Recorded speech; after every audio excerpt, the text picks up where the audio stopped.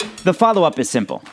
Ask a question, listen to the answer, then follow up. I'm your host, Noah Kozlov. Enjoy.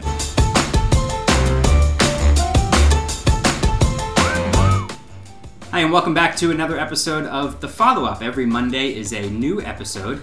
I'm Noah. This is my daughter Eden, soon to be first grader, soon to be 6-year-old. We're coming to you from her bedroom in New York City. This is my bed. No one else's. It's my yes. own bed. Mine.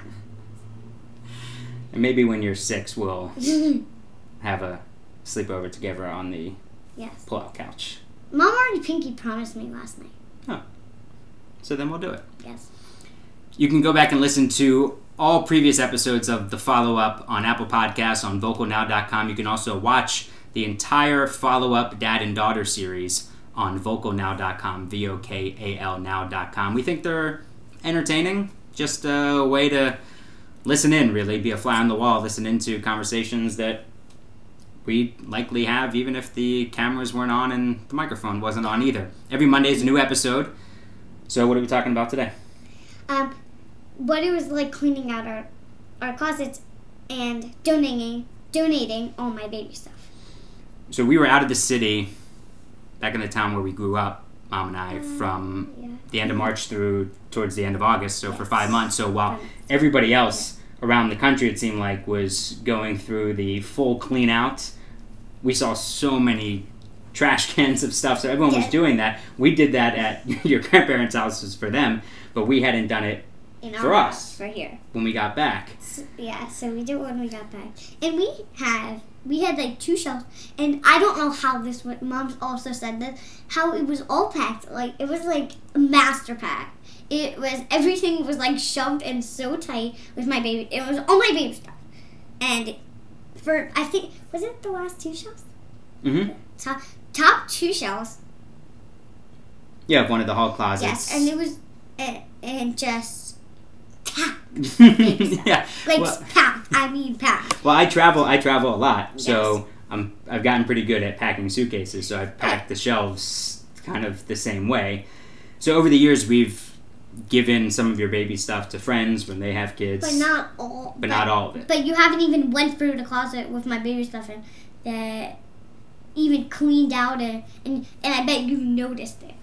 Yeah, so we didn't even realize, I don't think, a lot of the stuff that we did have in there. I'd say we knew about 95% of it. Okay. But it felt good to go through all of it, but it's also, I don't know, for Mom and I, it's a bit emotional, right, because these are all memories that we have of you in, that monkey chair or in the baby Bjorn, that type of thing. Did you feel any of that? No, I didn't. Because,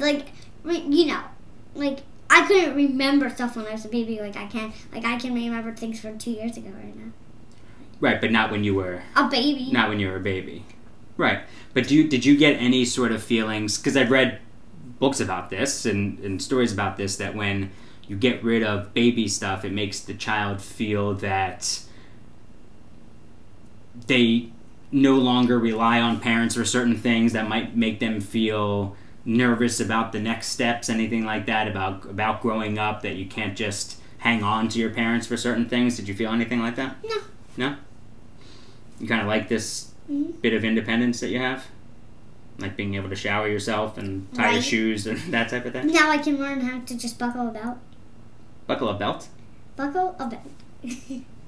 Oh, for jeans? Yes, for jeans.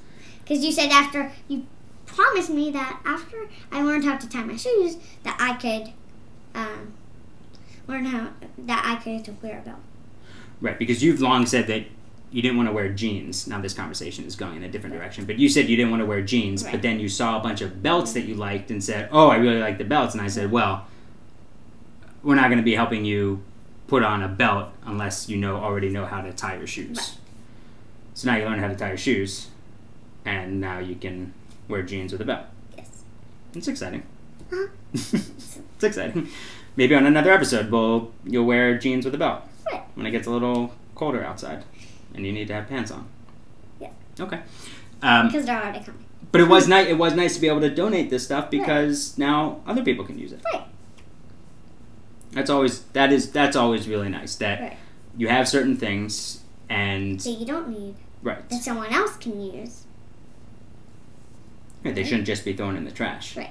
There were a bunch of organizations that we've donated to. I think we may have talked about this on a previous podcast I don't think so. that we have given to or would have given to, but they weren't accepting donations because of the pandemic. Right. But we found certain organizations That that would. And then they weren't answering the phone.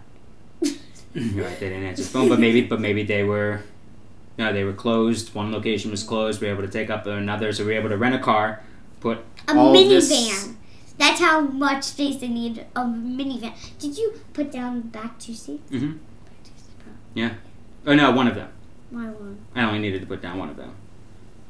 And it's not like we live in that big of an apartment. We just happened to find space in the closets for this stuff. And it's because Mom and you are like, since you travel a lot, you're a master packer.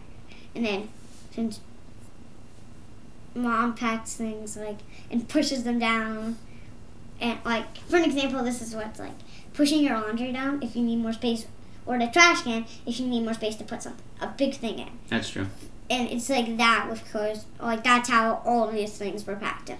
So a lot of this stuff was all stuff when you were a baby, but that you don't remember. But do you like looking at pictures or watching videos of yourself in these different things, like the monkey chair or your high chair or the baby Bjorn or that sleeping bag that was in your stroller?